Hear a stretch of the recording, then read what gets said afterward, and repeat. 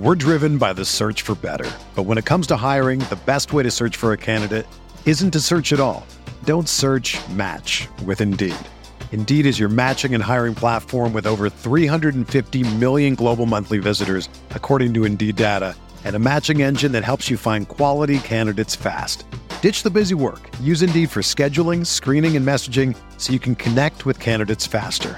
Leveraging over 140 million qualifications and preferences every day, Indeed's matching engine is constantly learning from your preferences, so the more you use Indeed, the better it gets. Join more than 3.5 million businesses worldwide that use Indeed to hire great talent fast. And listeners of this show will get a $75 sponsored job credit to get your jobs more visibility at Indeed.com/Blue Wire. Just go to Indeed.com/Blue Wire right now and support our show by saying that you heard about Indeed on this podcast. That's Indeed.com/Blue Wire. Terms and conditions apply. Need to hire? You need Indeed. This podcast episode is brought to you by Coors Light. These days, everything is go, go, go. It's nonstop hustle all the time. Work, friends, family, expect you to be on 24/7. Well, sometimes you just need to reach for a Coors Light because it's made to chill. Coors Light is cold lagered, cold filtered, and cold packaged. It's as crisp and refreshing as the Colorado Rockies. It is literally made to chill. Coors Light is the one I choose when I need to unwind. So when you want to hit reset, reach for the beer that's made to chill. Get Coors Light in the new look delivered straight to your door with Drizzly or Instacart. Celebrate responsibly. Coors Brewing Company, Golden, Colorado.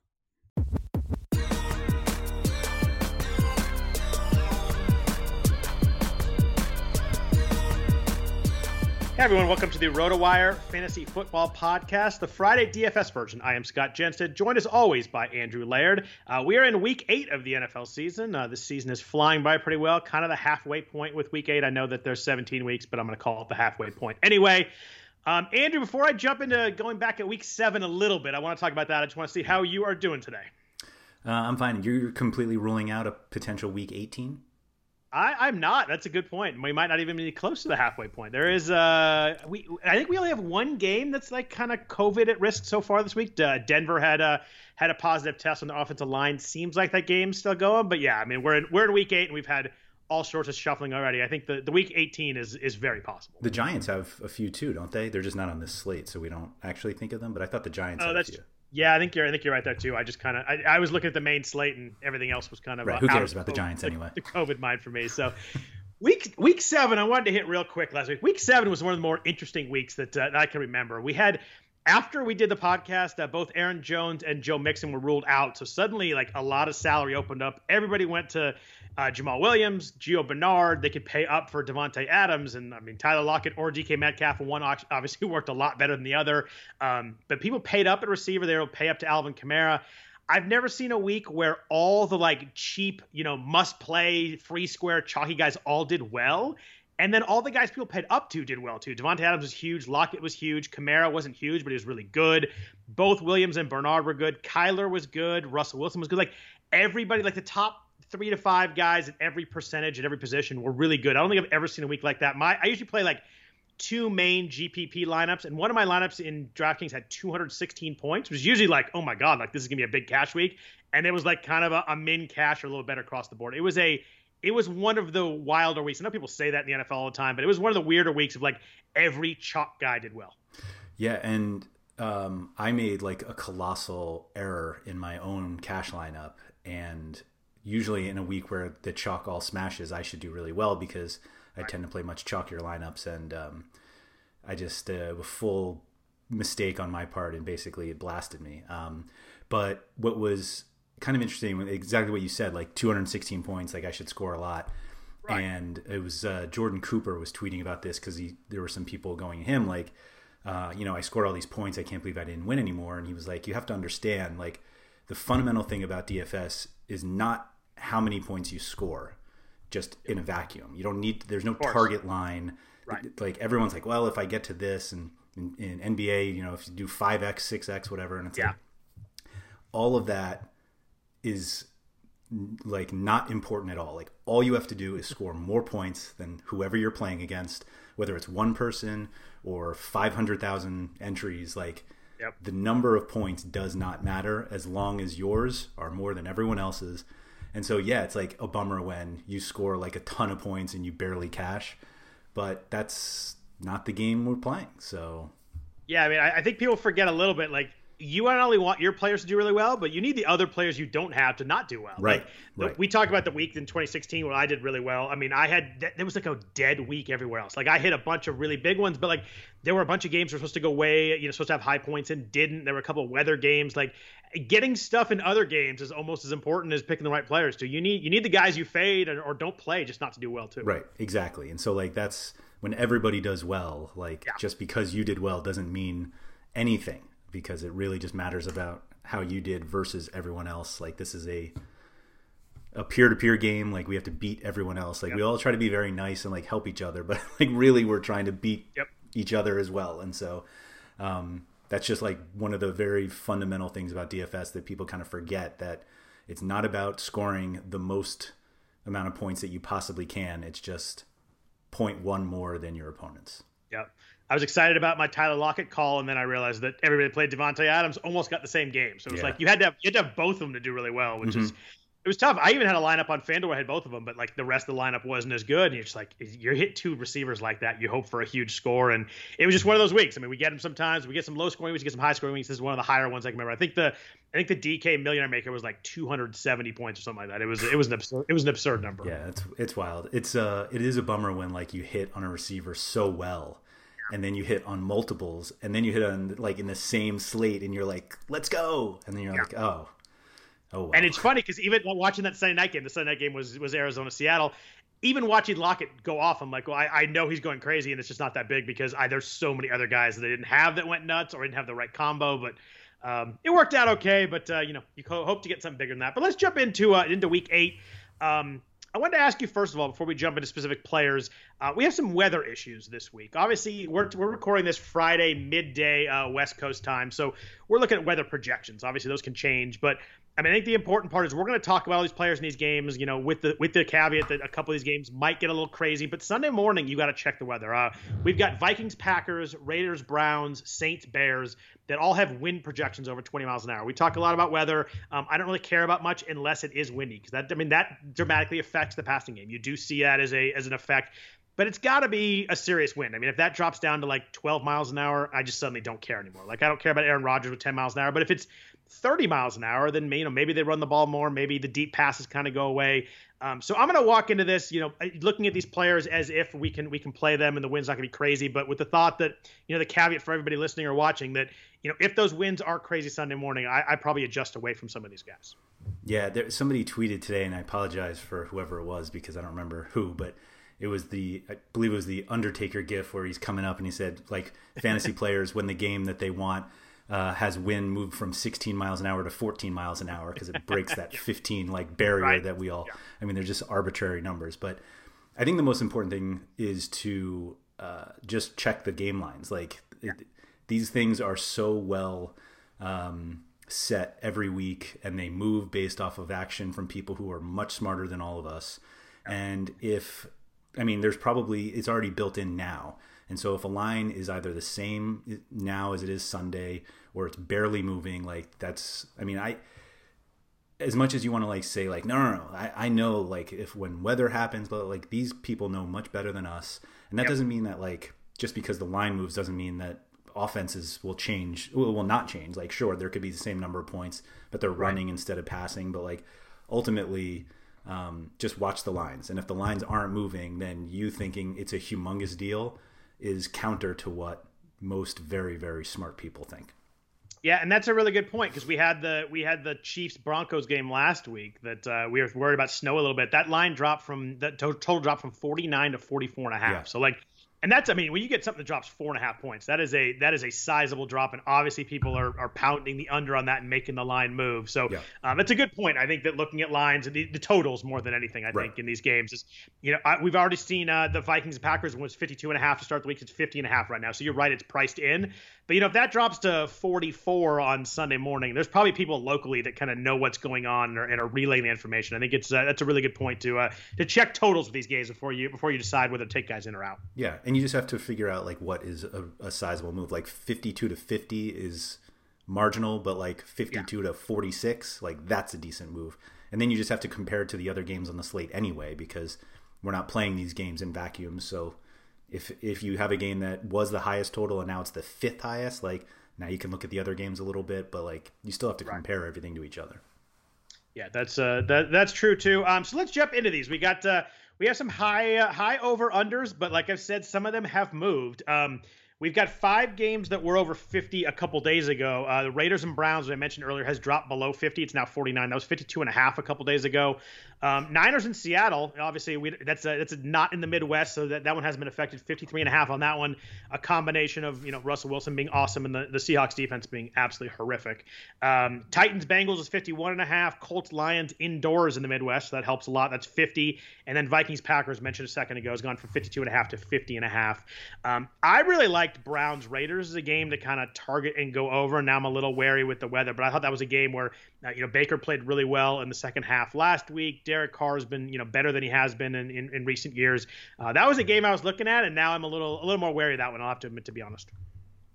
Yeah, I think that could be like a sneaky big one. I mean, obviously the Browns are going to be without one of their best offensive players, 2 if you count Nick Chubb, but I was specifically referring to Beckham. But right.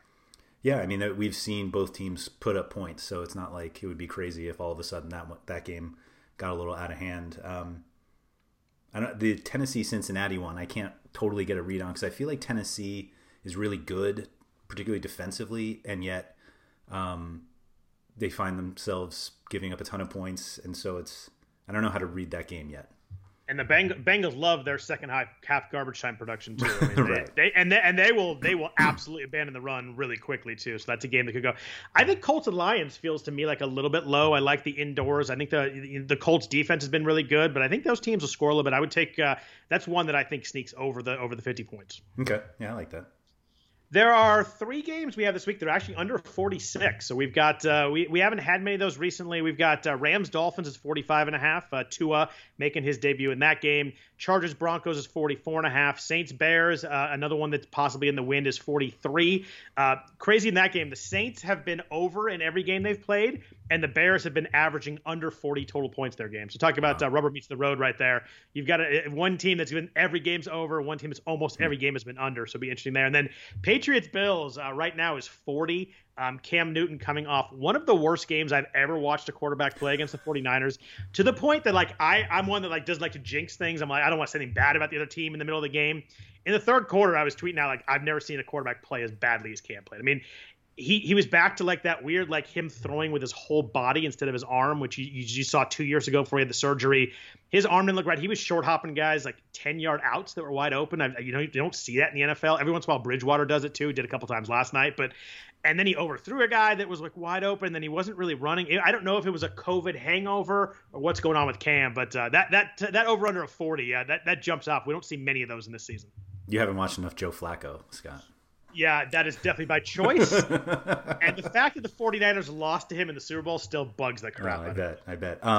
We also it's like one 3-game stretch where he actually was elite. His whole career happened to be in that exact time period. Yeah. It's the Eli Manning story. Exactly. You also forgot that they have no receivers.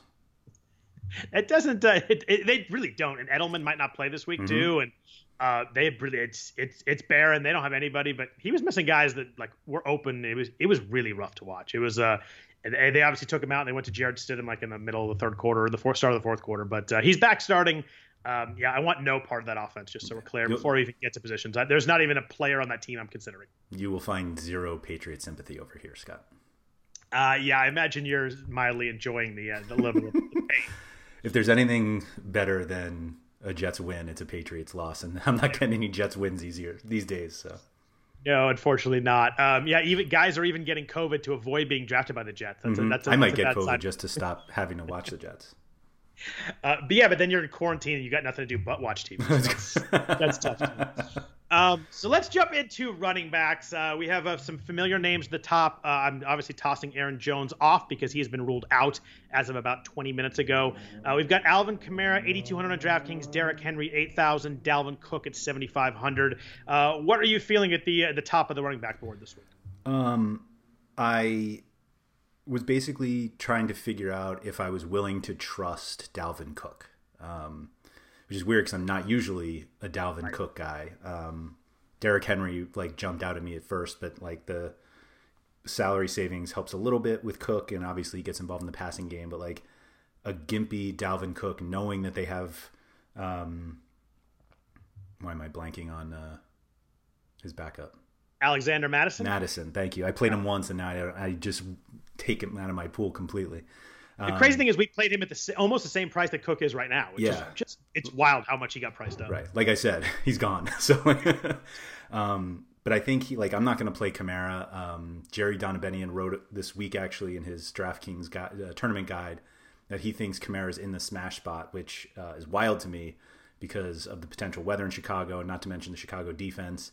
But Jerry's smart. He's definitely smarter than me, but I can't go there this week. So I think I'll probably, if like I can get comfortable with the idea that Cook is healthy enough, I think I like Cook the most in this group.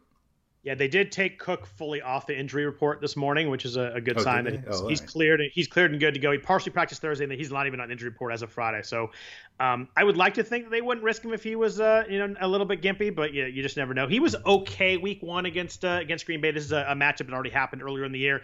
He was 12 for 50, scored 2 touchdowns, but obviously Green Bay got way up in that game. Minnesota came back a little bit in the fourth quarter, but that score was not indicative of how much of a domination that was. So he was kind of game scripted out in that first game. Scored every game he's played in so far. Cook 7 touchdowns in 5 games. I love Dalvin Cook at any point. I think he's a really nice play this week at 7,500. I would play him over Kamara myself too. Henry's the interesting one to me because he had 2 weeks ago he had that monster game, 20 plus touches in every game. He's a guy that the volume is always there. Pittsburgh held him pretty well last week, 20 carries for 75 yards and a touchdown. But the Bengals are allowing 5.1 yards per carry. I think that you got to think Tennessee gets up in this game. I like Tannehill, too, at the price, actually. So you got to figure out kind of what, if I want to play the run game or the pass game for Tennessee. Good game script, 6-point favorites by Tennessee. I think this is a week that you could put Derrick Henry in and be pretty sure that, A, the volume's going to be there, and I think the efficiency would be better than it normally is.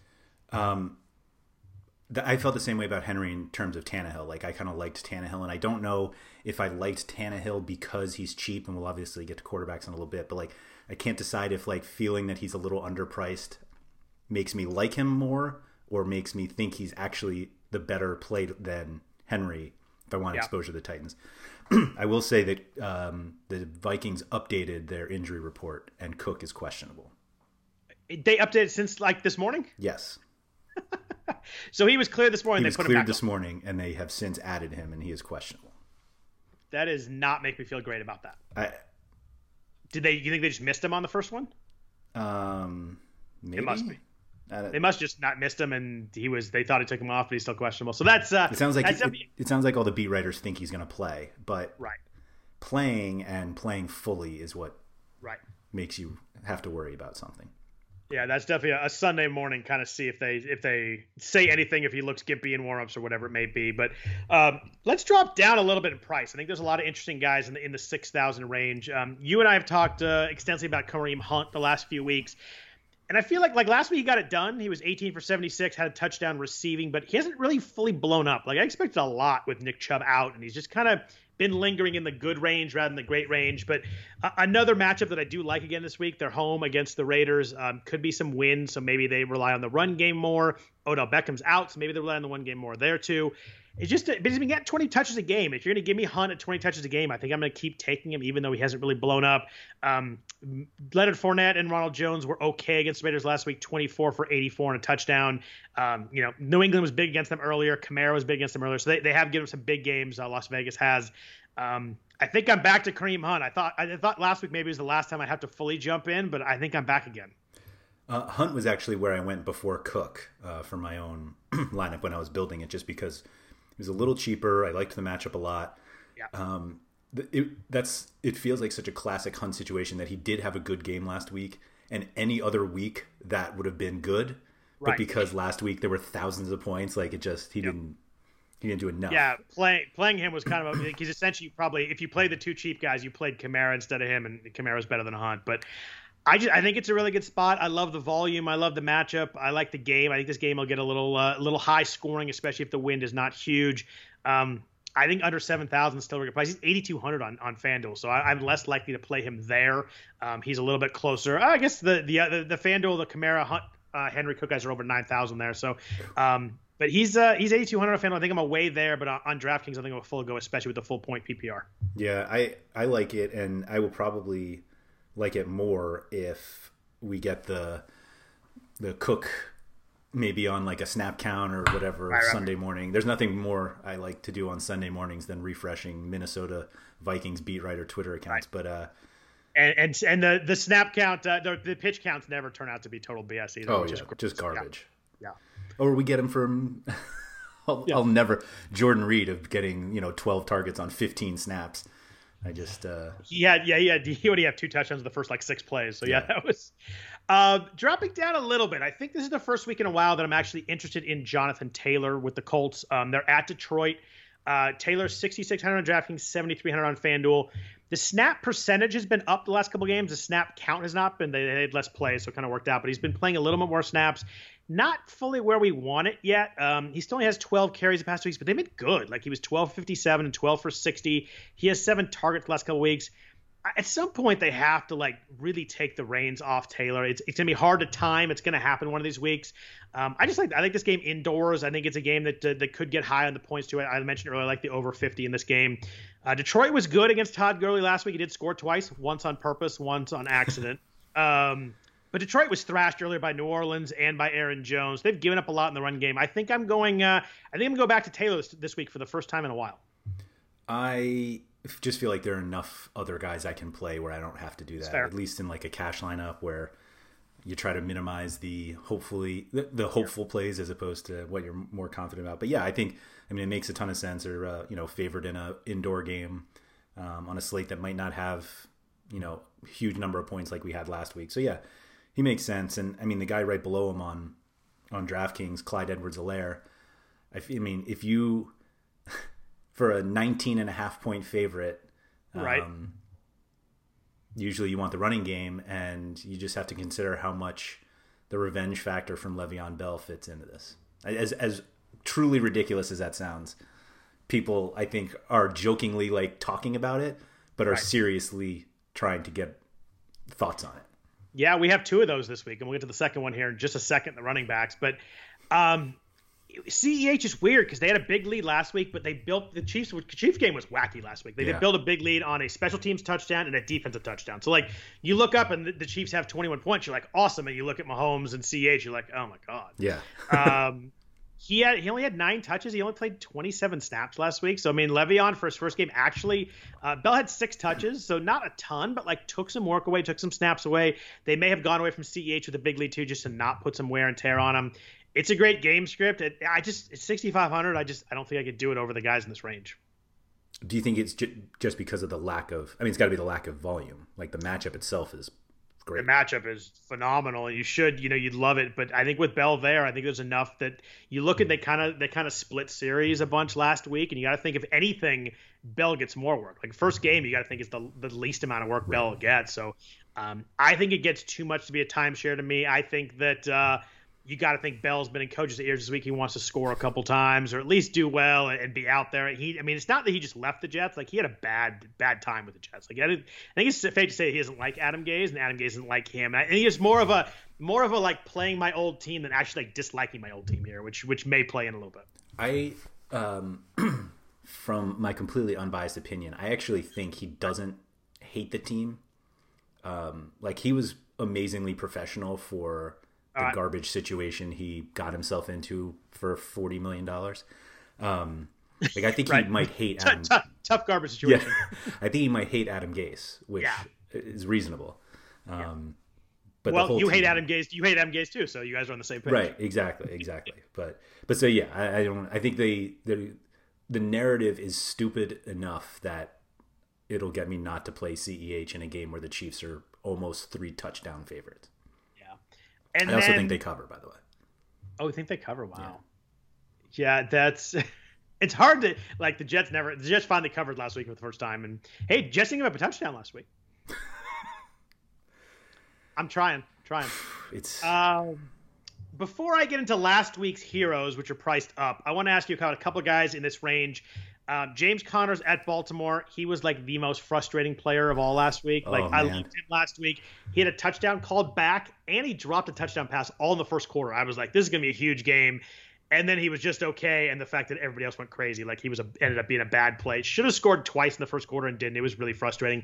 But he's 6,400. Josh Jacobs is 6,200, kind of a guy that we liked at the start of the year and was doing really well. Either of those guys in play for you this week, I kind of have neither of them really circled or in bold on my sheet. Yeah, I generally don't play guys against Baltimore. It just seems like there's always a reason. Like that's enough of a reason, but even if it's not, there are other guys that I can play that make me feel better about it. And Jacobs, I just worry about game script. That, I mean, the game theoretically could be very high scoring and close, but if the Raiders fall behind, he generally isn't producing nearly enough. Yeah, and the Browns are really good against the run, 3.7 yards per carry. And Jacobs has 5 touchdowns, but they've come in 2 games. So he's had like 2 good games and 4 really bad games. Like he's just like really 4 games. Yeah. Last week was terrible. He was 10 for 17 last week. Like I realized they got down quick to Tampa, but he wasn't involved at all. And with Baltimore, you mentioned not playing some. I mean, they've allowed one guy over 75 yards. It's Miles Sanders, but he had an 80-yard run in that game. So I think he kind of, obviously that counts and it matters, but you kind of have to throw that one out as kind of a fluky, long play. Miles Sanders could do that to anybody, but they've been really good against running backs all year. And I'm not going Connor or Jacobs this week. Yeah, no, I agree. So last week's heroes, I mentioned, are priced up. We got Jamal Williams. We have Gio Bernard. Bernard's 5,800 this week. Jamal Williams is 6,100. It looks like Mixon's not going to play. Aaron Jones has been ruled out. Are you going back to either of them at the big price bumps this week? Mixon has also been ruled out. So he's been ruled out. Okay, good. Good for Gio, not good for him. Right. I mean, they're both dirt cheap. Like I actually think it doesn't match up perfectly, but you can almost play the exact same lineup this week as you did last week and be okay. Even with the price bump, I mean, they were 4,000 to 4,500. They're not up enough for you to move away. I mean, Jamal Williams had 19 carries. I like Williams a lot more than Bernard. 5 targets. Yeah, I think. I mean, the Bernard thing, and it kind of played out like last week. Like he rushed 13 times for 37 yards. And like that's what I kind of what we all should have expected. It was just the fact that he had 5 for 59 and a touchdown after that. Like he wasn't great, but that is more than enough. Late receiving touchdown really just stuck a knife into people. Yeah. I mean, I think Williams is certainly far better than Bernard. Okay. But just in terms of salary, he's still pretty underpriced for the situation. Yeah, I like Williams a good amount this week at 6,100. He was 19 for 77. You mentioned the 19 carries. He had a touchdown. He also had 4 catches. Minnesota shut down Gurley last start. That was 2 weeks ago because Minnesota was on a bye. And week 1, Green Bay ran okay against them. But, Aaron Jones was 16 to 66 for and a touchdown. But at the price in this offense, I just think that Jamal Williams is so involved. He was clearly the guy over A.J. Dillon last week. People were a little bit worried about Dillon. It wasn't even close. Snap counts and touches and all that. So it was Jamal Williams. My question for you with these guys is you drop down a little bit, and if Phillip Lindsay does not play, how do you think about Melvin Gordon at 5,600 on DraftKings, 6,700 on FanDuel? I think he makes sense. Certainly. I mean, like matchup's not one you necessarily have to avoid. That Denver passing attack is kind of a situation where you want the running back because you assume that they're going to try to do as much as they can. You just have to worry that the Chargers get ahead and then Gordon kind of falls out. Like he'll get a few targets here and there, but he's not going to stay on the field for everything. And so that's my only fear of that game. Yeah, I mean, he was obviously the other revenge guy that I was bringing up. He was playing against his old team and didn't leave on the best of terms. No. But I don't buy into revenge narrative. We joked around with Bell. I don't really buy into that a ton. I like him if Lindsey doesn't play. I think that he'll get a lot of work if Lindsey doesn't play. Tim Patrick's not going to play either, probably. Yeah. So they need to find guys. He did have 4 targets last week in a game that they were trailing against Kansas City. I think they'll use him a little bit there. I prefer him over Bernard for sure. I don't know what I do with him and Jamal Williams, but I go Gordon over Bernard for sure this week for a little bit cheaper. I mean, I kept saying last week that I didn't want to play Bernard because I just don't think he's that good. And so if I can have somebody else, then maybe he wasn't that good. He scored, had 5 catches, and kind of at the price he was really good. Yeah, it was enough. And so, but yeah, I think Gordon's definitely in play in this price range, definitely. I am one who never drafts Melvin Gordon, never plays Melvin Gordon. It's the first week all year where I really thought he was a pretty good play. Yeah. I wish the Chargers. I mean, we had the same problem last year, but I wish the Chargers' backfield was a little clearer because those guys are pretty cheap too. I mean, they're right under Gordon anyway. Yeah, so I have those guys, but it's second real quick in the low 5,000s. Myles Gaskin and DeAndre Swift. Any interest in either of those guys this week? 5,200 and 5,300 respectively. No. I like Gaskin normally. I just don't want to do it against the Rams defense. Right. He has 20-plus touches last week. Since Jordan Howard's been inactive, he's really been the guy in around goal line. I just think with a rookie quarterback, I like running quarterbacks as running backs. I just don't know what to expect from Tua. And against the Rams D, I just think I'm not going to go there this week. It's a tough debut game.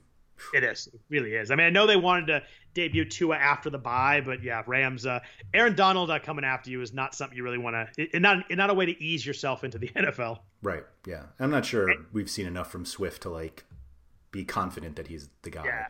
And he's really good, but still 13 touches last week. And Adrian Peterson had like 12 touches. So it's not like, there's not like a clear demarcation that it's finally Swift's job. He only played 28 snaps. The Colts have been really good against the run, 3.5 yards per carry. I just I can't go there right now until they kind of that 50-50 or 60-40 becomes more of like a 75-25 kind of thing. Yeah, you'd be all over Gordon before you'd play Swift. For sure for me. And I'd play Gordon over Gaskin too. Yeah. You mentioned the Chargers guys. Justin Jackson's 4,800. Joshua Kelly's 4,900. Kelly outsnapped Jackson last week, but it's 38-31, so it's close enough where you're like, either guy could do something. Kelly was better. Jackson, he was 12 for 29. Jackson was 5 for 12. Jackson's better receiving. They both had 5 catches, but Jackson 43 yards.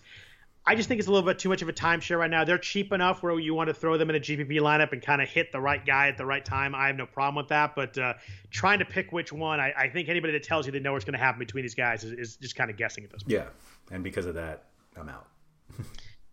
Right under them is the guy we mentioned earlier, Le'Veon Bell at 4,600. He played 17 snaps last week, 6 for 39.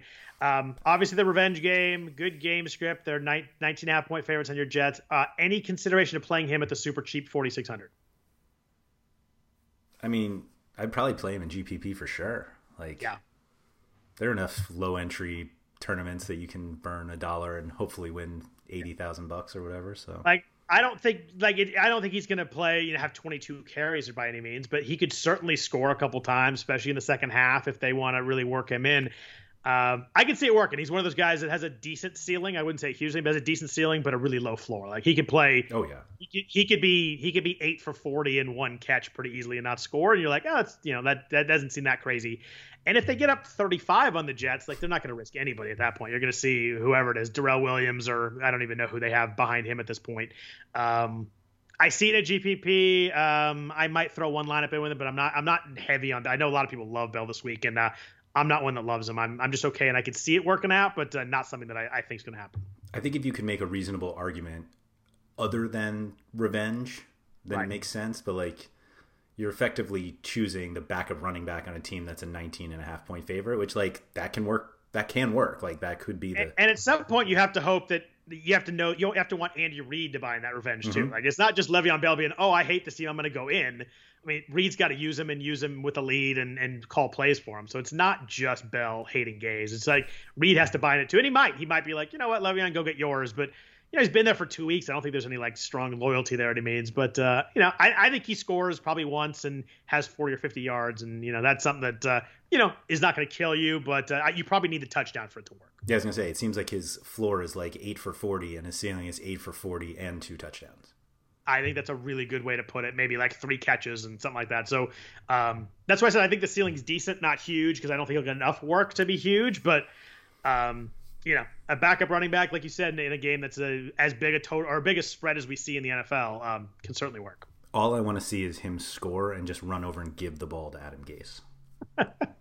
And Gase will have just eyes popping out of his head the whole time. And he'll just have his arms folded. The ball will hit him in the chest because he doesn't want to. I mean, whatever. Last situation I want to talk about before we move to the passing game, the Seahawks against the 49ers. It sounds like Carlos Hyde's not going to play if I can kind of read the Pete Carroll quotes this morning, but Chris Carson is now a game-time decision. I thought he was going to be out. He's a game-time decision. They say Travis Homer's probably going to play. So say the problem is it's an afternoon game, so we may not get anything for sure, which makes it really tough, especially with guys this cheap. Like it's because it's hard to late swap out of these guys. If you I guess you could go to maybe one of the Chargers guys because they're a late game also. But DJ Dallas is 4,000, Travis Homer's 4,000. Say we find out on Saturday that both Hyde and Carson are out. Are you going to delve into the situation at all? I mean, delving is just playing Homer, right? Like nobody's actually playing Dallas. Oh, if all three are out, but it sounds like Homer's going to play. I guess Right. If all three are out, you go DJ Dallas because there's nobody else there. I just think if all these guys are out, I just think they're going to let Wilson throw the ball the whole game anyway. Yeah, I would definitely consider Homer. Yeah. Yeah, but 4,000 is min price, dirt cheap. I think that I think Hyde and Carson have to be ruled out for me to do it. Yeah, totally out. Yeah, because like you said, I mean, theoretically you could build the salary around Gordon, and then, I mean, you'll have to tinker somewhere, maybe play a late defense from one of those three games, but right. Support for this podcast comes from U.S. Bank. When you're looking for a credit card, get one that wins awards. The U.S. Bank Visa Platinum Card is NerdWallet's 2021 Best of Awards winner for Best 0% Intro APR and Balance Transfer Credit Card. It provides a great way to pay for large purchases over time, as well as consolidating other card balances. And speaking of award winners, the U.S. Bank Altitude Go Visa Signature Card is NerdWallet's 2021 Best Credit Card for dining out or ordering in. Earn 4 times points on takeout, food delivery, and dining. Get 2 times points at gas stations, grocery stores, and on streaming. If you're into cashback or travel rewards, U.S. Bank has credit cards that feature those benefits too. Check out their full suite of credit cards at usbank.com/creditcard. The creditor and issuer of these cards is U.S. Bank National Association, pursuant to a license from Visa USA Inc., and the cards are available to United States residents only. Some restrictions may apply. Member FDIC. yeah, I don't know if we're going to find out early enough. Yeah, sorry. We're taping this a little bit later, so you're going to get some phone calls in there. I apologize for that. So let's jump into the passing game. It's an interesting week this week passing-wise. I'm going to start at the top and ask you about Patrick Mahomes first. We've mentioned this game a bunch of times with the game script and 19.5-point favorites.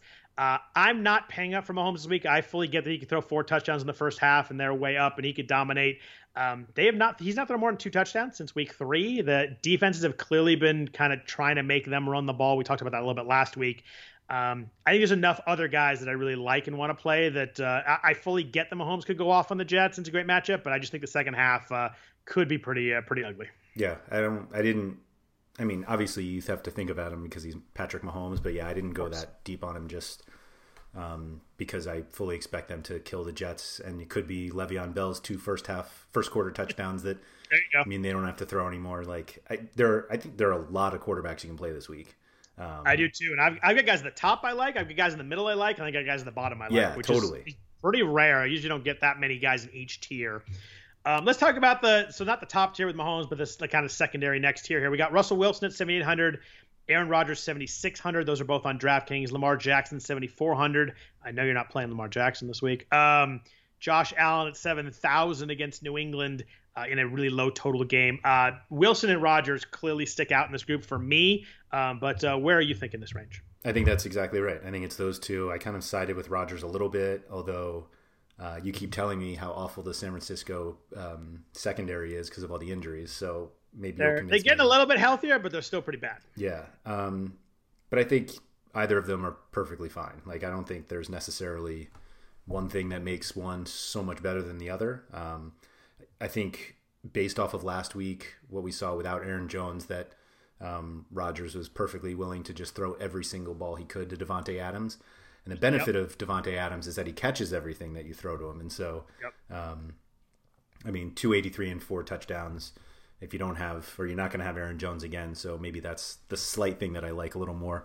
Obviously, the absence of Chris Carson or Carlos Hyde doesn't exactly move the needle as much for me. Yeah, and Rodgers, obviously mentioned, was really good against them week 1, 364 and 4 touchdowns. I guess the weather on that game might impact a little bit, but we'll have to check that Sunday morning. I love Russell Wilson this week. I'm going to go Wilson over Rodgers. 3 touchdowns in 5 of 6 games. The Niners have all kinds of issues with running quarterbacks, and with those injuries, Wilson's running the ball a little bit more. He has 58, 84 rushing yards the last 2 games. The Niners cannot stop quarterbacks running the ball, so I expect a good chunk to kind of build the floor there. The Niners are still banged up in the second. They're getting a little healthier. Jason Verrett's playing really well. Emmanuel Mosley's back. I'm not sure if K'Waun Williams is going to play. Richard Sherman's not going to. Both safeties are questionable, but I think that they have a pretty good chance to play this week. I just think that Wilson against them in a game that I think the Niners are going to score 2. I think Wilson's going to be huge. I think you get some rushing yards. You may get a rushing touchdown. You get 3 passing touchdowns. Wilson-Metcalf stack is my favorite stack of the week by leaps and bounds. I love it this week. I don't think the Niners have anybody that they can use to guard DK Metcalf. I think that's the time the way you beat them is deep balls on the corners on the outside. Whereas last week I liked Lockett more in that situation. I just don't think they're going to be guard Metcalf. I love Russell Wilson losing. In any week, any lineup I'm paying up at quarterback, it's going to be for Wilson. I mean, I don't think you can really go wrong. So. Jerry in his tournament guide put them as that game passing game stacks. That's the first one right there, and it's Wilson, Lockett, Metcalf. Yeah, and I think that it will take the 49ers scoring some, but I think they can. Seattle's defense is just so terrible right now. I mean, they give up tons of points and yards to everybody. The Niners aren't explosive. They like to kind of grind it out, but I think they'll have to open it up a little bit to stick with Seattle. I think it's a game that could flag up in points, and I just think. And if Carson and Hyde don't play, I like it even more. I just think that they'll just kind of forget the run game a little bit, which they never do in Seattle, but I think they will do it this week and let Russell kind of do his thing. And I think they've learned in 49ers games in the past, they've kind of been quiet with Wilson early, and then he exploded. The game last year where they're way up, and he went nuts in the fourth quarter. And I just think I think it's gonna be Wilson all the time. I love him this week. That's fair. Would you love him enough to play him as your quarterback? Do you love him more than the values that you have at every other price tier?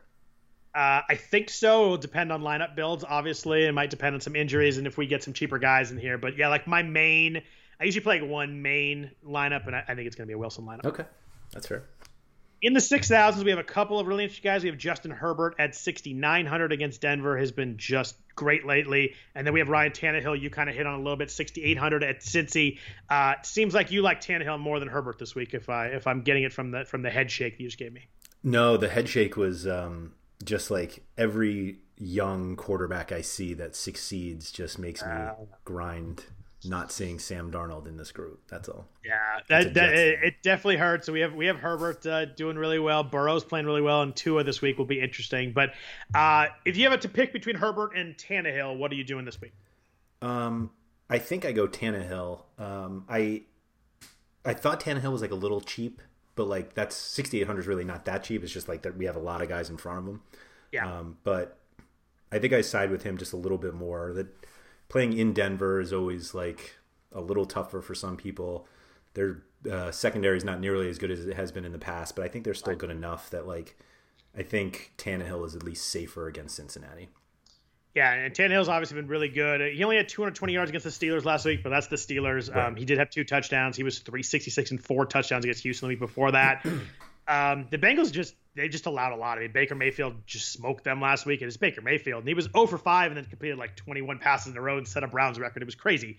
297 and 5. He was Phillip Rivers of all people was 2 weeks ago was 371 and 3. Yeah. So they've been getting big games to not very good quarterbacks right now. The Bengals just get no pressure. They traded Carlos Dunlap this week, so he's obviously not going to be pressuring Tannehill. Tannehill's much better when he has a clean pocket, and I think he'll have that a lot this week. I just think he builds in really nicely. The only concern is that they get up in this game and just hand the ball off 40 times in the second half. But yeah, I think I go Tannehill a little bit over Herbert. I love Herbert, and he's had 11 touchdowns the last 3 weeks, and 2 of those were against the Bucs and Saints. So he's not beating up bad defenses too. He passes every possible eye test right now. It's funny you say you're worried about Tannehill that they get up and then they run 40 times in the second half, but they could get up because of the running 40 times in the first half and then they run 40 times. It's possible too. Yeah. With Tennessee, that's always something that could happen. Yeah, so he's a little cheaper, but what do you think about the other side of that game with Joe Burrow? Yeah, I mean, he leads the NFL in dropbacks per game. They are letting him chuck it in every way possible. Nice game script, 6-point dogs. He had 400 yards last week, kind of chasing Cleveland around. That Cleveland-Cincinnati game was wild. It was the first game in NFL history with 5 lead-changing touchdown passes in the fourth quarter. It's the first time it's ever happened. He had 3 touchdowns last week. He only had 1 the prior 3 weeks, so he kind of broke out a little bit last week. Ben was pretty good against Tennessee last week. Deshaun Watson was really good the week before that. I think the game script works out really nicely. I just think I'd probably go Tannehill over him. I think Tannehill's a little safer. And there's 2 guys down the 5,000 who I'm thinking about playing too. So it's I like Burrow, but I think there's just other guys above and below him that I prefer this week. The volume is just nuts. It's crazy. It really is. Just his passing attempts, 36, 61, 61, 44, 36, 30, 39, and 47 last week. I mean, he was 35 of 47. That's crazy. And with no Mixon in there, I think with Gio's a guy they more like to use out of the backfield, and they're not going to hand it to him 24 times. Even with Mixon, they force it him sometimes, even when they're losing. You're not going to see that with Gio, and it lines up really well. I have no issue with anybody that plays Burrow this week and kind of going for that, stack it up in the second half again. Mm-hmm. Yeah, I agree. Is Jimmy G one of your 5K guys? He is. So I have two guys in the mid 5Ks I think are playable this week, which usually does not happen. It kind of depends how you build your lineup. Jimmy G is the first one. Missing Deebo Samuel hurts. He's one of those guys that can catch the ball and run, but he has Brandon Ayuk, who was really good last week. Got George Kittle, obviously. Seattle hasn't stopped anybody all year. They're allowing 374 passing yards per game to quarterbacks. It's a wild number for a team that at least even 4 years ago was Legion of Boom, and nobody passed on them. It's wild how much that's changed. The Jamal Adams trade really worked. Yeah, I mean, he's been hurt, so maybe it may depend if he plays or not. I think that maybe affects Kittle more than anything else if Jamal Adams plays.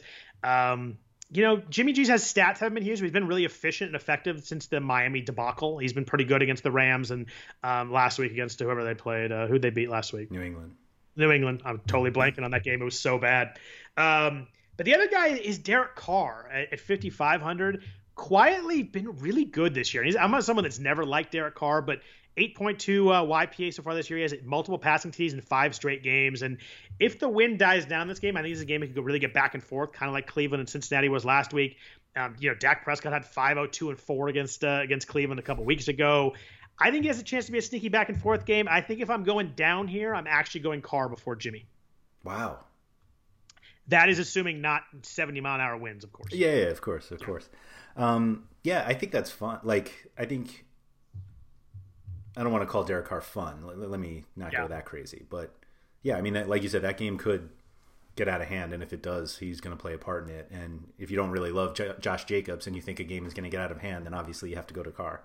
And Henry Ruggs is healthy, and Aguilar's been playing well. Darren Waller's a good option. He doesn't have great weapons, but good enough weapons that if it does get back and forth, he can pass the ball. And they're throwing the ball deep, which they didn't used to in the past. And obviously that's another win thing there. But they talked this week about how they like to go deep now, and they've really changed their approach there. So if I'm going to save money and kind of build a lineup and try and get some expensive receivers and stuff, Carr be the way that I would do that, like a $2,000 savings from the Rodgers Wilson price. I'm surprised that you like him more than Jimmy G. I just think if I had to get in the mind of Kyle Shanahan, it's to run the ball and kind of not get in a back and forth with Russell Wilson. So I think if they can run it, they will. They will go play action, and Jimmy will make some plays. So I think that could work. But I think the game plan, at least in the first half, is going to be to kind of limit Russell Wilson's possessions if they can. That's fair. Okay. Yeah, I mean, that is always the fear with Garoppolo is that they really don't want to have to rely on him to throw. Jeff Wilson Jr. scores 3 times. Yeah. That obviously can't happen this week. I'm just referring to last week. Sure, but it could be Hasty, could be McKinnon, could be anyone but Jimmy G. Yeah, they might bring back Roger Craig for 3 touchdowns. I'm not totally sure, but I wouldn't bet on anyone. If I were doing player props, I wouldn't bet anything in the Niners backfield. We didn't talk about them.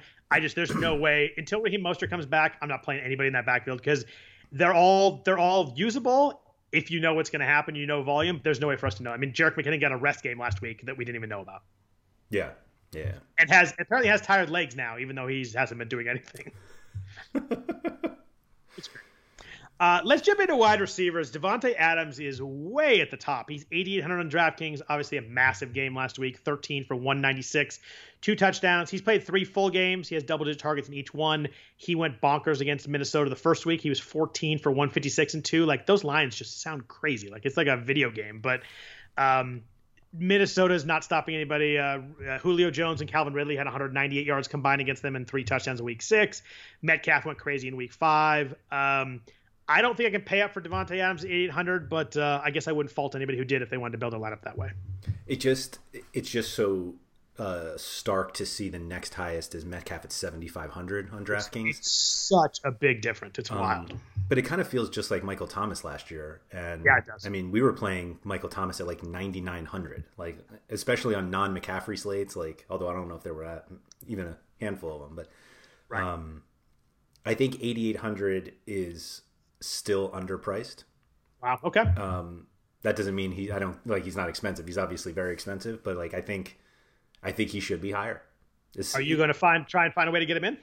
Yeah, I think okay. the Adams build is based off of Carr and Jimmy G. It's like one of those, right. Or three cheap cheap running backs for cash games, like which always gets a little sketchy. But I think I got plenty of cheap receivers coming, so I'm going to find some gems so you can get Adams in if you need to. Yeah, I think there are very viable builds that have him. It's as simple as that. And it's one of those things, like if he's gonna get that many targets from a all-pro Hall of Fame quarterback, like that matters. I mean, we'll talk about guys lower that get a lot of targets from bad quarterbacks, but if Aaron Rodgers is staring you down for 4 quarters, like that really matters. Yeah, I mean, just look at the number of people who have lost so much money trying to get other receivers from the Packers to give them any sort of value.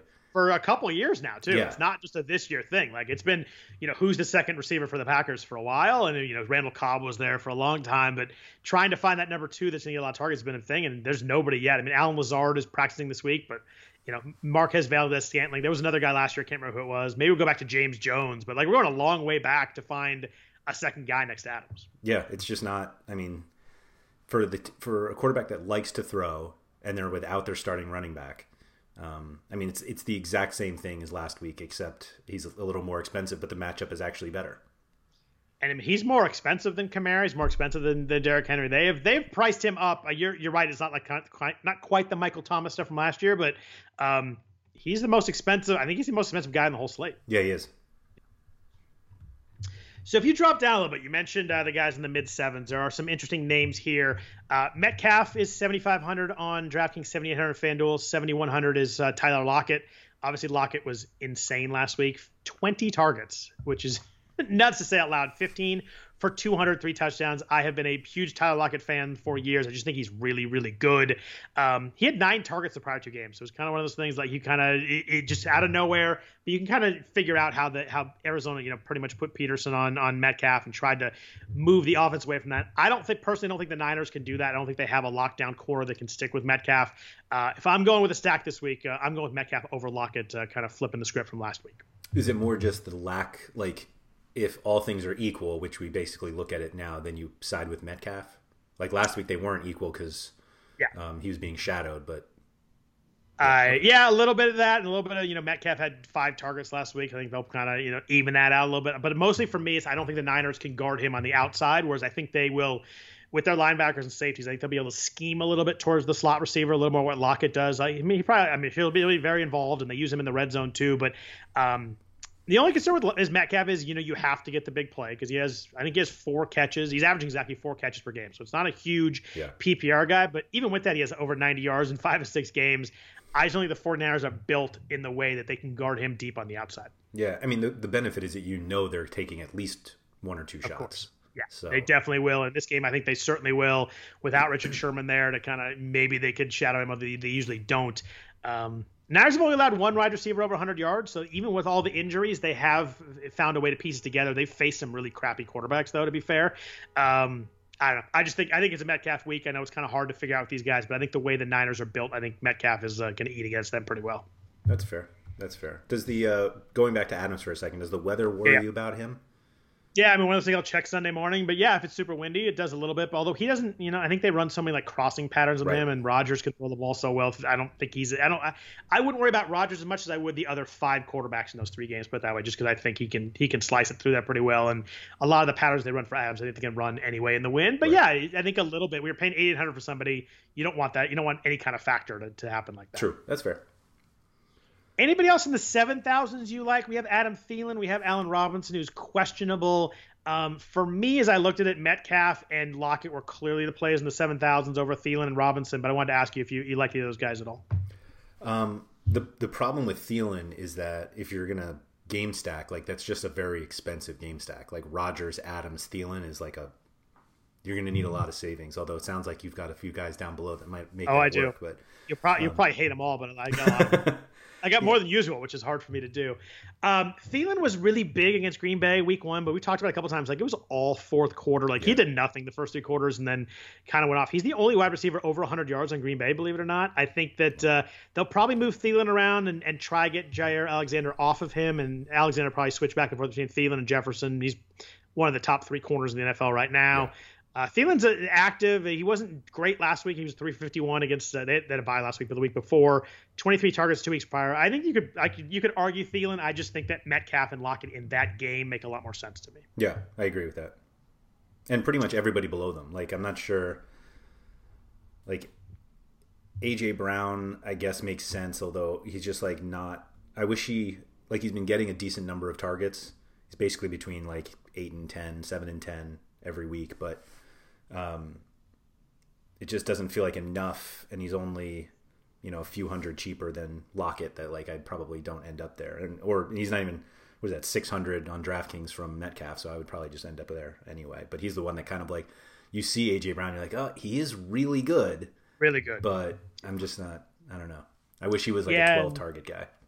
Yeah, and I wish that was the game script's not great in that game. We mentioned Tannehill probably to do stuff early, but I think AJ Brown is really, really talented also, and really good and fun. But you're probably gonna need to get it early, because I think they probably run the ball in the second half a bunch. Stephon Diggs or Tyreek Hill at all this week? I mean, the Jets secondary is horrific, so like Hill. Hill makes a ton of sense. Still doesn't have 100 yards in a game. I know. Yeah. I mean, he's another one that like I don't think I've ever played Tyreek Hill in a cash game, just because you just never know when he's going to break it off. It's funny, you joke about the I told you it's going to happen this week. That's going to be Tyreek Hill this year. He's going to have a 150-yard 2-touchdown game. Everyone's going to be like, I told you this is the week finally to play him, but it's been 5 weeks of that already. So yeah, I don't want to hear about it, but I moved off Hill a little bit last week. I liked him and Mahomes last week. Once the snow and all that came out and the total went down, I kind of moved away from those guys. I played them in one small GBP, and that was it. I don't think I want to pay up for Hill in a week that I don't think they're going to throw the ball in the second half. Like, he can blow up and explode at any point, and I fully get that. But if I'm going to play Tyreek Hill in a game, I want to be against someone that at least I think they can kind of come back on Casey a little bit. Yeah, I like the idea of Diggs. It sounds like Gilmore is not going to play, or at least he hasn't been practicing this week. That's big, yeah. That's big. Diggs gets the targets I wish Hill did. So I think Diggs is a solid play. I wouldn't play him in cash because there's one guy a little further down that I love this week, but I get Diggs. There's a massive underprice we're about to get to. It's I don't know. Speaking of targets. They missed him by $1,000, and I don't know how. But before we get there, a couple guys in the mid sixes: Kenny Golladay 6,600, Justin Jefferson 6,500, Tyler Boyd 6,600 too. Any interest in these 3 guys? Kenny Galladay's been really good. Yeah. And he had 6 catches last week, and all of them were like acrobatic, really tough catches. Like, none of those were easy. He's really, really good. Yeah. You kind of wish that he could make those catches and get the easy ones. That's the funny part. Like, Stafford, like, give us a quick couple of easy ones too, right? Like, you suddenly make that 9 catches and 3 of them are easy, but with it's the Lions, nothing's ever easy. Yeah, I think they're fine. Boyd, will get when Burrow's throwing 85 times, then Boyd is going to get his targets. But I think there is still one guy who's much better than all of them. So that's Keenan Allen at 6,200. I was scrolling for Keenan Allen. I just don't I don't know. They just mispriced him. Like, there's no other way to do it. We had a couple of those this year, and they've worked pretty well.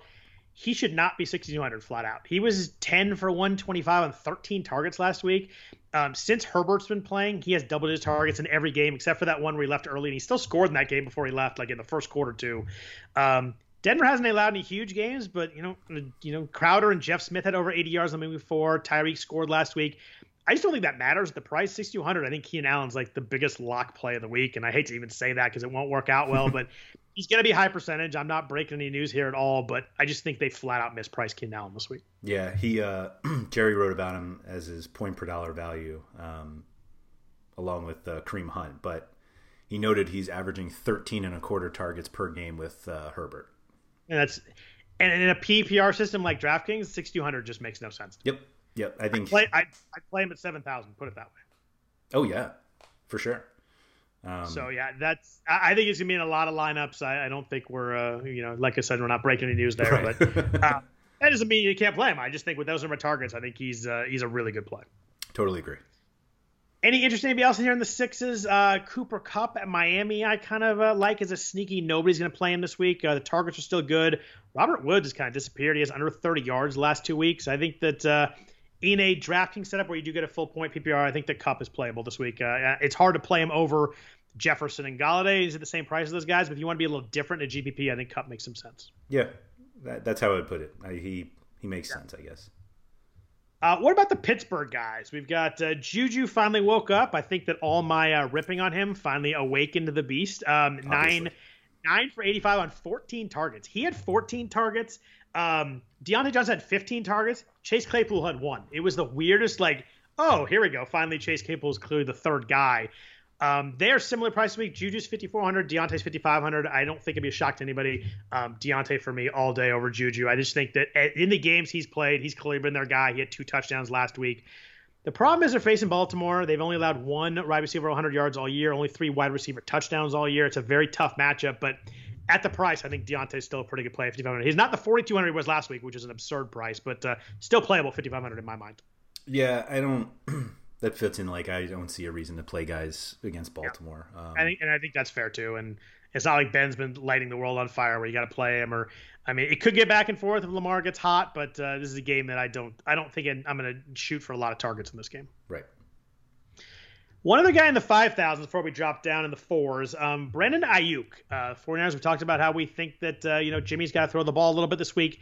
5,800 on DraftKings. They did price him up with no Deebo Samuel. This surprised me a little bit. I thought he was going to be maybe 5,200, 5,300. Clearly the wide receiver 1. Seattle defense has been brutal. We went through it last week, so I won't list out every wide receiver that's gone crazy against the Seahawks because the list is really long now. But they've allowed 8 100-yard wide receiver games, which is an absurd amount.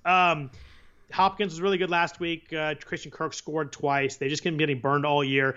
Ayuk was 6 for 115 last week on 7 targets. He's a guy that can catch an 8-yard pass and go for 50 at any point. I think he's really playable. He's a little bit higher price than I was hoping for, but I think maybe that helps the percentage owned too. If he was 4,900, everybody would have him, and I think maybe that helps a little bit in that regard. I don't want to skip down too far, but that's not the 49ers wide receiver I wanted to talk about. Well, I have that one down here too in the cheap ones, so that's a good point. I think Ayuk is way better than that other guy, but I think if you want to get a piece of this game, and I don't think the percentage will be high just because of his price. I think he could be. I think Ayuk is an interesting play and a guy that's really showed a lot so far this year. 2 guys in the 4,000s before I get to the 3,000 guys, which I have a bunch of. Nelson Aguilar is back in our lives. 4,700 on DraftKings. He had 9 targets last week, 5 for $107. He scored in 3 straight weeks. Could be a back and forth game. We've kind of mentioned when we talked about that earlier. If you play Carr as Aguilar, who are you going to stack him with?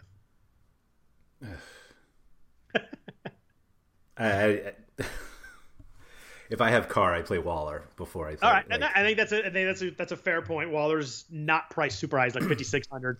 I think that is kind of where I felt in my Carr builds too. Is I'm just going to go up to Waller because I can save a little bit on Carr, but Aguilar's been good somehow. Yeah, he's fine. How many times can we let ourselves get burned by Nelson Aguilar though? Right? I mean. Me never again. He'll burn me because I don't have him, and I don't think it's gonna he's gonna be popular enough where it really hurts me that much in cash games. The one guy that is in this range that I had zero thought of playing, but this situation is what works out. So 2 weeks ago, I think it was 2 weeks ago, Jaguars Lions, Jerry wrote up Keelan Cole. Because guys in the slot just murder the Lions. And I was like, you can't play Keelan Cole in a cash lineup. Right. I got smoked that week because I ended up playing Chenault for no reason. It was just dumb. But Zach Pascal is in the slot this week for the Colts against the Lions at 4,500.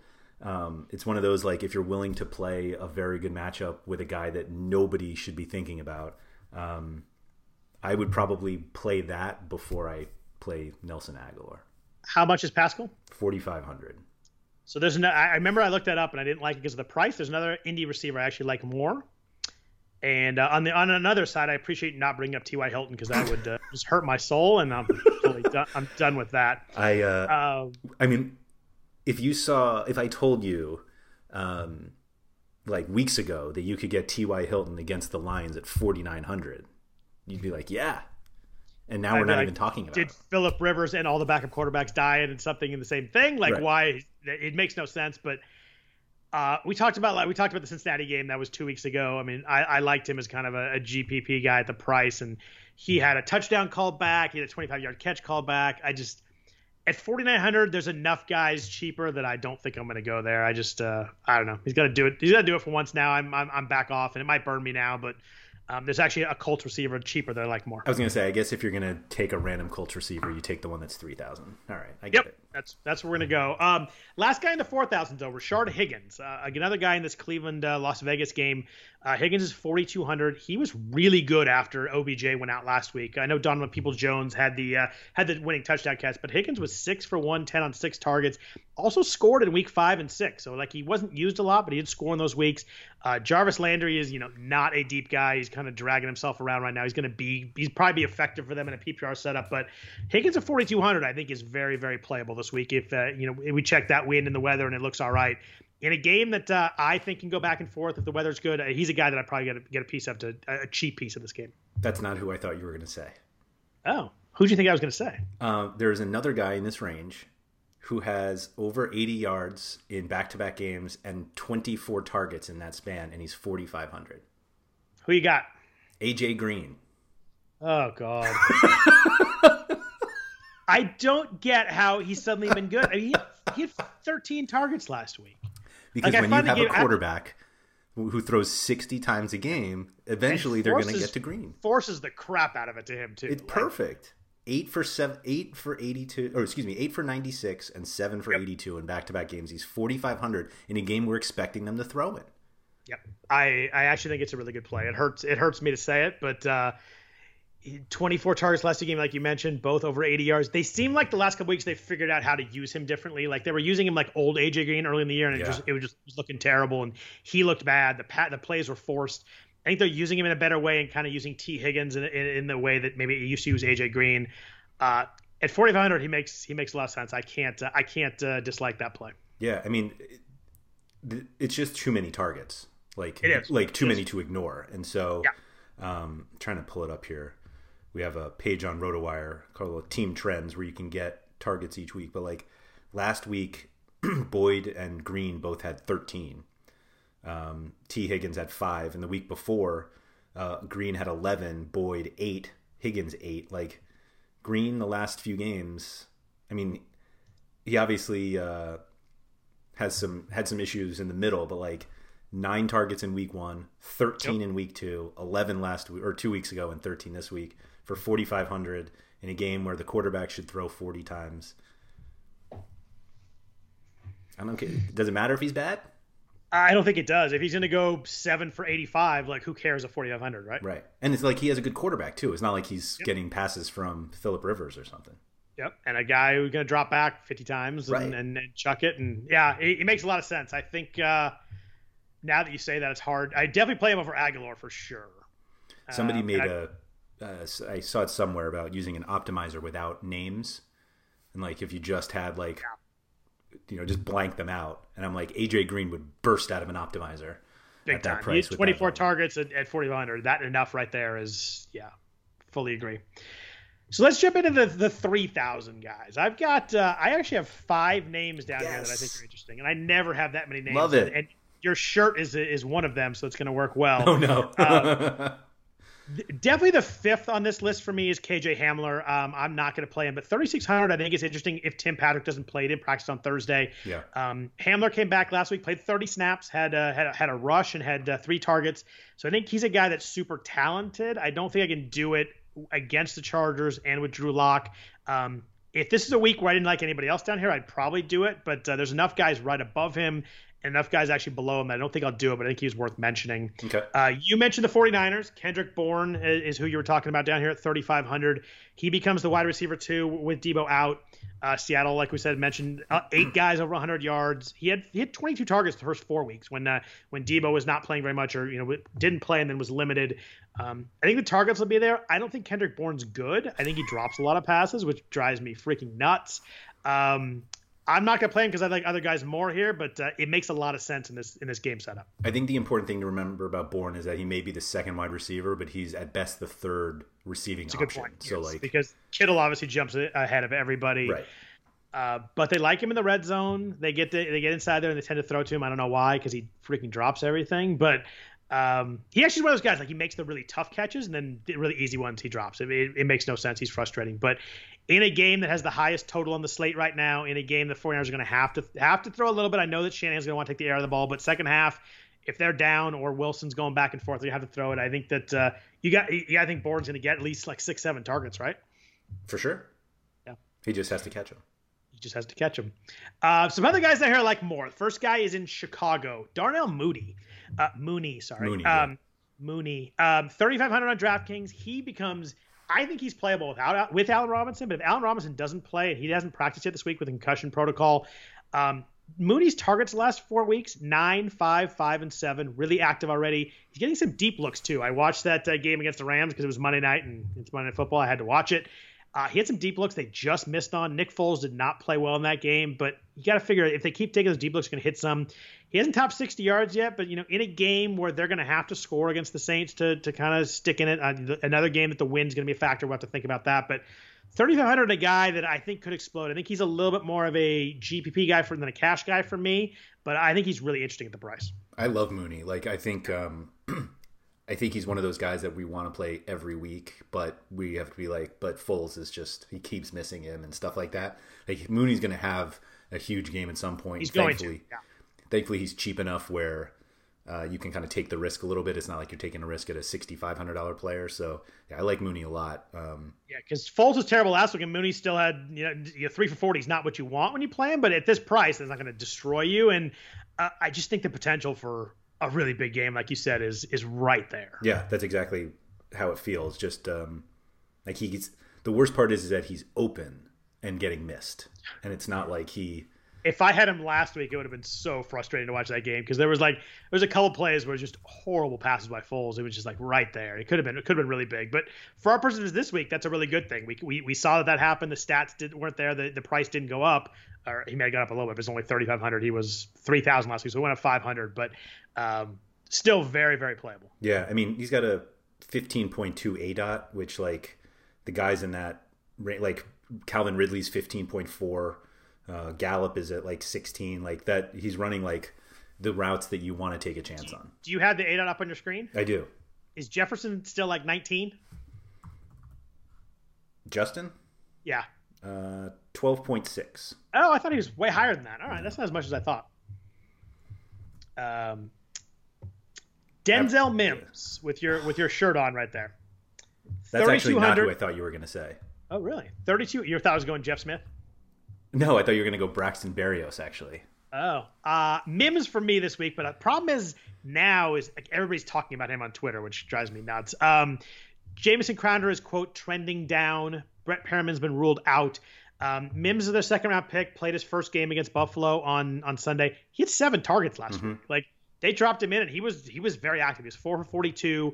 The game script is like just heaven for a wide receiver. Like they're gonna be trailing this entire game and dropping back and throwing all freaking game. They're 20-point underdogs. I think Denzel Mims at 3,200 in a PPR setup is a really, really good play. It scares me on the Jets. It scares me that everybody's just talking about Mims season on Twitter, which, by the way, season is SZN is like my pet peeve. I hate it more than anything else on Twitter. I hate it. I hate it so much. Sorry if you use it. I think at 3,200, I think he's a really, really good play this week and a guy that's going to be in my lineups. I think he's going to be a little too highly owned probably, but with 7 targets last week, both starters out, I think he's a really good play.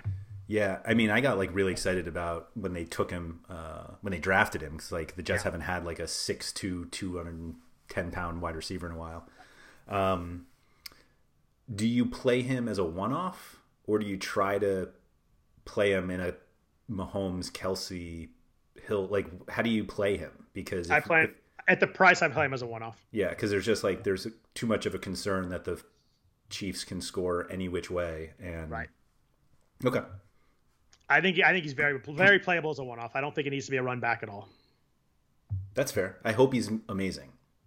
I mean, you give me, even if you give me the same targets as last week, I play him every single time at 3,200. And I think the targets, if anything, have to go up. Another week of practice, another week with Darnold, Crowder, and Perriman gone. I mean, Perriman played last week, so that was big. He got smoked last week. That was a scary hit. I just think if you give me this targets and a guy that obviously is talented, obviously is really athletic, I got to take it at 3,200. I don't think it'll be 3,200 next week. Let's put it that way. Do you think he's better than Bourne? Yes. Okay. As like a human being or a player or a DFS player or what? I think he's a better receiver. I think he's in a better situation. Okay. Last guy in this range, we kind of teased a little bit, Indianapolis. Marcus Johnson at 3,000 for Indy at Detroit. He had a big game last week against last time they played against Cincy. He was 5 for 108 on 8 targets. The game before he was 353. He clearly is their big play guy right now. I watched way too much of that game 2 weeks ago because I had T.Y. Hilton everywhere. It was so frustrating to watch. But every time they went deep, I'm like, oh, there's T.Y. And it was like, oh, it's Marcus Johnson. Like Phillip Rivers obviously likes taking shots to him. Minimum price, I would play him over Pascal and Hilton for sure in this offense. I was looking to play someone cheap in this game, and I like the game indoors. We don't have a lot of indoors games. It might be one of only 2 this week that's indoors.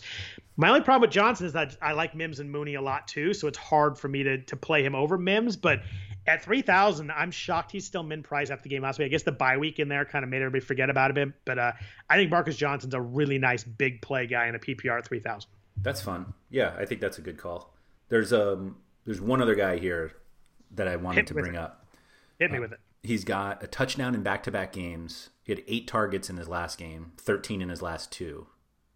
Does that interest you at all? It does. I'm trying to figure out who that is, though. It's Reynolds. I played him in the showdown. Yeah. Yeah, we talked about that a little bit. I was shocked how much Goff looked at Reynolds in that game. Like, he has Woods and Kupp, and every time they went deep or like anything, it was just Reynolds. Every time I looked at it, was number 11 catching the ball. I was like, Goff really likes him, which is obviously really important. Yeah, what was funny was I wrote about him because like Kupp and Woods basically run like the same types of routes, like it's like all very short and like quick passes, and Reynolds is the deeper guy.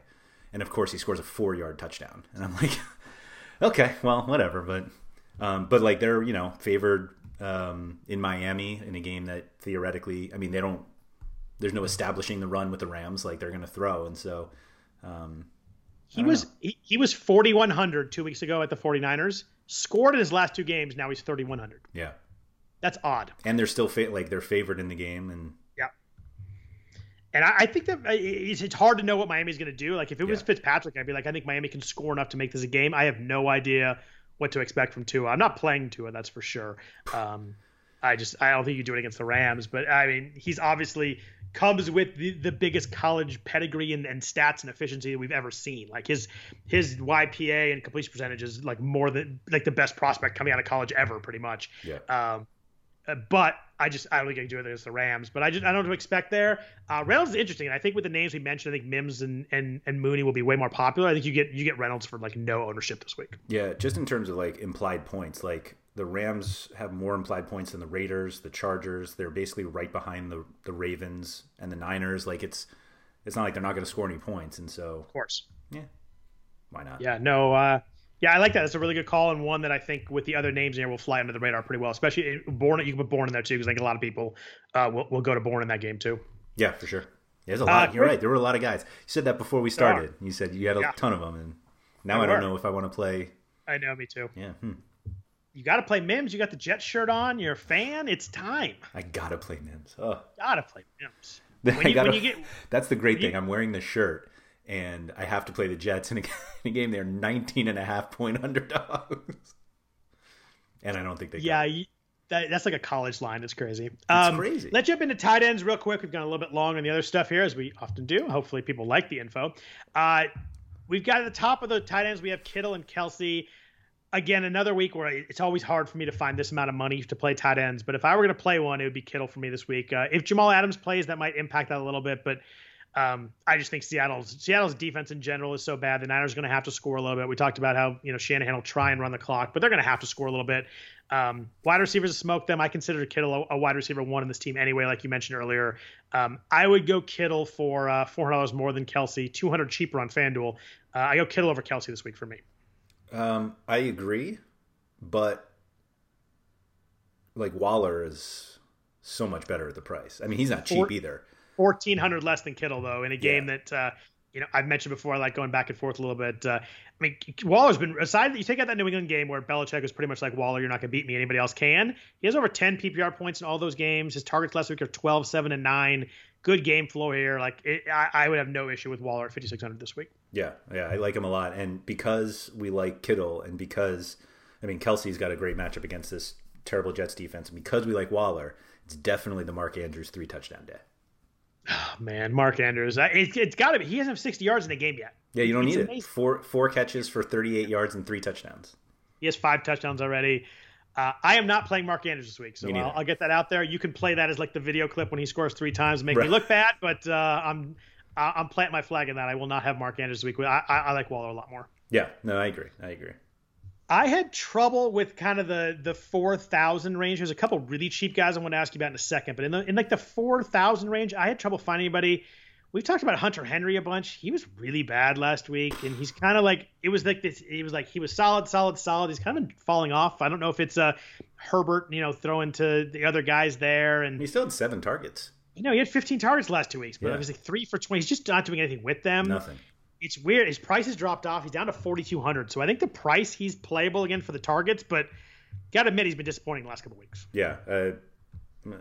There's nothing about Hunter Henry that makes me think like, let me just play him one more time. Right. Like I'm good. It's just the targets with a good quarterback, but I might end up with him just because I have to price down a little bit, but I'm not as excited about it as I was like 2-3 weeks ago at the price. Yeah. There are guys below him that I'm more than comfortable with. So. Is there anybody else in this range you like? Jonnu Smith, Noah Fant, Hawkinson's more expensive. Anybody else that you like here? Because I couldn't find anybody I really liked in the 4,000s. No, I feel like I say it every week. Like Fant is the one who's most likely to have a big play, but they're so rare that it's not enough for me to play him this week. Tell me who you like in the cheaper range then. They're all pretty awful, realistically. But really, I just want to make you say the person's last name. Oh, we got someone different. Go ahead. Go with yours then. I'll break mine down. I was just initially going to bring up Gerald Everett because it sounds like Higbee might not play, or at least he's questionable to play.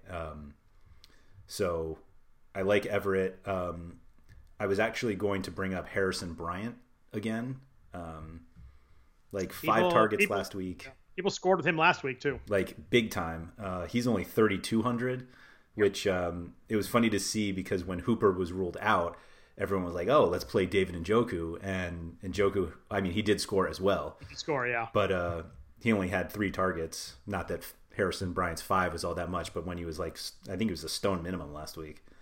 I actually know some Browns fans. They actually think Harrison Bryant might be a pretty good player. Might actually be good? Oh. Yeah, not like a good situation, but actually a pretty good player too. Oh, okay. 3,200, I think, is in a game that like we talked about many times. They can be back and forth. I think he's still really playable this week. Yeah, no, I agree. I don't know who you're referring to. Albert Ogwe-Bunam. Oh, there he is. For the Broncos against the Chargers, 2,800 on DraftKings. Even with Noah Fant in last week, he had 7 targets, 7 catches for 60 yards. The week before, he had 6 targets. He has 13 targets the last 2 weeks at 2,800 in a game that you think that they're going to be trailing. It seems like they've been going to him. They had a couple red zone looks 2 weeks ago. He went to Missouri, I think. I think I owned him in my my college fantasy league a couple years ago. He's a pretty good tight end. I think he went to Missouri. I could be wrong on that, but someone I'm sure is correcting me as we speak here. But I don't know. You're gonna give me that number of targets. Potentially, he's a big guy, 6'5", 220, 255. He did go to Missouri, by the way. I was right on that. A big guy, red zone target with that many targets the last 2 weeks at 2,800. I'm kind of interested in playing that this week. 4.4940. Yeah, he's an athlete. Jeez. Yeah. Hell, I get line it. him up at wide receiver. Tim Patrick's probably not going to play, which I think is a pretty big factor in that offense. So you could play. I'm going to call him Albert O. You can play Albert O and Fant at the same time if you're the Broncos. With Judy and whoever else they want to throw out there.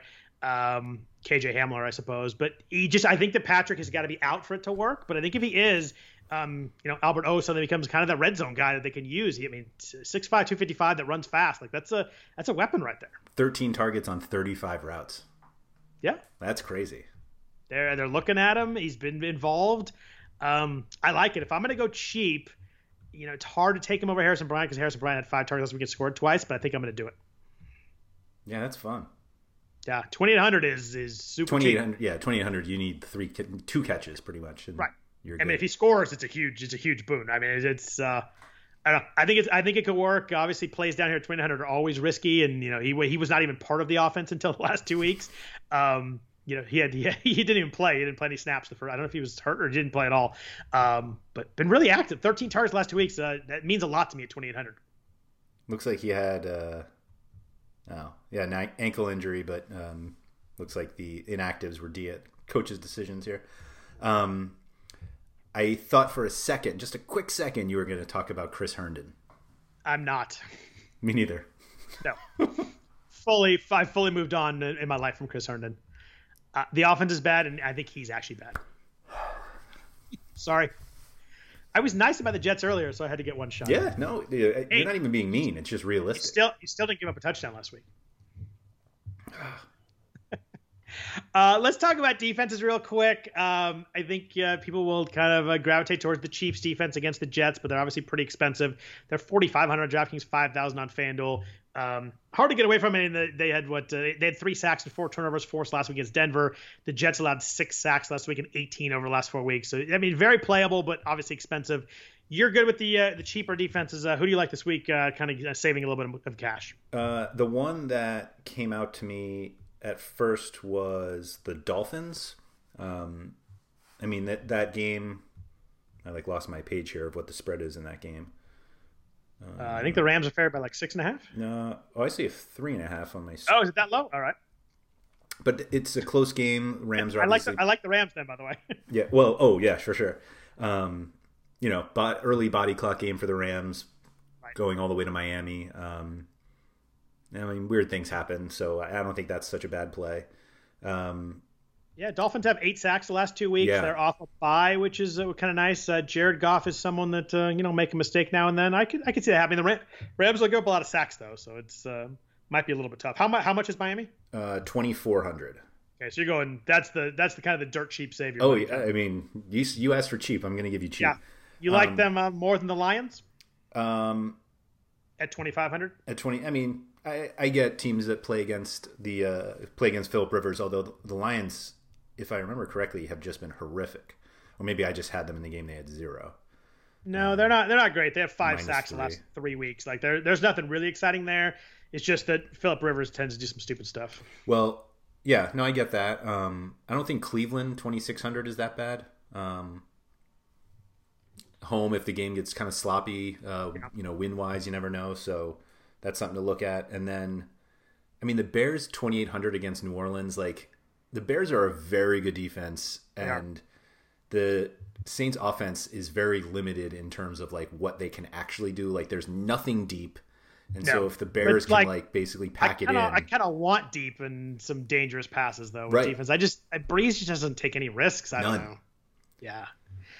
So in the more mid-range, in that same game, I think the Saints at the Bears are interesting. I think they're going to be popular. I think they're the most popular, highly owned defense this week. They're 3,400 on DraftKings. They're really cheap on FanDuel. At 3,600 on FanDuel. They're 1,000 less than the Bills and 700 less than the Chargers. I think they're going to be really popular on FanDuel. I don't know why they're so cheap.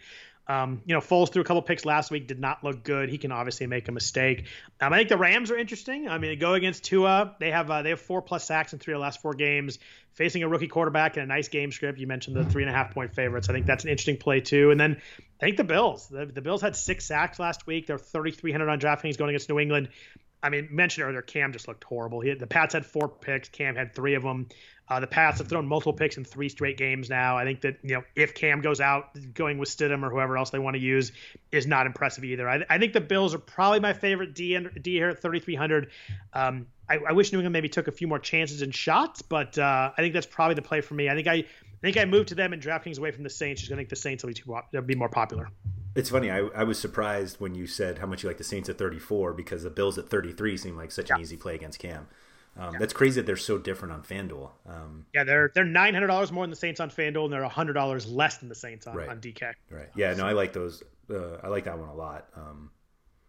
The only other place I'd go, and I think they're a little too expensive for me compared to the Bills and Saints, is the Chargers at the Broncos. I like this defense. I had 5 sacks last week against Jackson. I played them in a bunch of lineups. The Broncos turned it over 4 times last week, but they're 4,000. So, that 700 you get right there. Usually I can find something else that I really want to do with that. So I probably won't get there, but in a lineup where maybe I have a few extra bucks, I might bump it up, but I'd probably just pay the Bills for $700 less. What do you about 3,000 for the Titans against Burrow, knowing he's throwing 45 times? Yeah, I mean that could work. You always want a game where a guy's going to drop back a bunch and throw it late. I think that's very playable too. Okay, that's a lot we just did. It did. I think I still probably go the Bills for $300 more though, just because I just can't believe how terrible Cam Newton looked. Yeah, he can't throw the ball. He can't throw the ball without using his whole body to throw it. And he can't throw it more than 15 yards. It's wild. I think he's fully washed. Wow. As a passer. He's still obviously super talented, can run, but I don't think you can be that one-dimensional in the NFL. Like the guys that run and pat, like Kyler Murray and Wilson, those guys have such a threat of passing the ball. Lamar, I don't think Cam has a threat of throwing the ball at all. I mean, the Niners were banged up last week, and there was never a point in that game after the first quarter where I thought the Patriots had a chance to move the ball. Yeah.